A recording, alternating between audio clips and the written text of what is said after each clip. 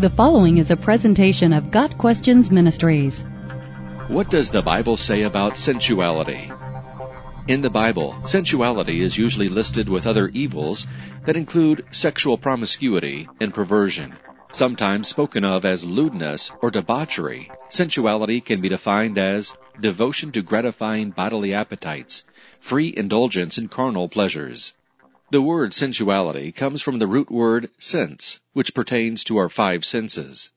The Greek word most often translated as sensuality means outrageous conduct, shocking to public decency, wanton violence. Sensuality is a total devotion to the gratification of the senses, to the exclusion of soul and spirit. Sensuality is an abuse of our God-given gifts. Those caught up in sensuality abuse the gift of sight by feasting the eyes on forbidden images, such as pornography. They may feast the ears on ungodly conversation, jokes, or music. Those given to sensuality will indulge in wild parties, 1 Peter 4 verse 3, drug and alcohol abuse, sexual immorality, and foolishness. The sensual follow the sinful desires of the flesh without boundaries or restraint. Ephesians 4 verse 19 says of the ungodly, that, having lost all sensitivity, they have given themselves over to sensuality, so as to indulge in every kind of impurity, and they are full of greed. Sensuality is often listed as one characteristic of those who will not inherit the kingdom of God, Galatians 5 verses 19 through 21. When the Bible speaks of sensuality, it implies a loss of control over one's passions and evil desires. Depraved sexuality is usually a part of it as well. Romans 1 verses 21 through 32 gives a detailed digression of those enslaved by sensuality, which leads to sexual perversions and eventually a reprobate mind. Sensuality is in direct opposition to God's desire for us to live by the Spirit.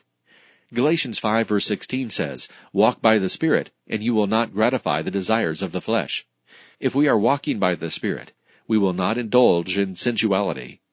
Sensuality has no place in the life of a child of God. Romans 8 verse 4 says that Christians do not walk according to the flesh, but according to the Spirit. 1 John 2 verses 15 and 16 warns us against loving the things of this world, which include the lust of the flesh, the lust of the eyes, and the pride of life. Those things summarize the heart of sensuality. Jesus said, "If anyone would come after me, let him deny himself, take up his cross daily, and follow me." Luke 9 verse 23. That cross symbolizes death to our old sin nature. No one carried a cross who expected to come back alive. Jesus was saying that in order to follow him, we must allow him to kill that old sin nature, which includes sensuality. We cannot please both Jesus and our flesh. Jesus is going in the opposite direction of our flesh. So before we can truly follow Christ, we must be willing to die to our old nature, which includes sensuality. Got Questions Ministry seeks to glorify the Lord Jesus Christ by providing biblical answers to today's questions. Online at gotquestions.org.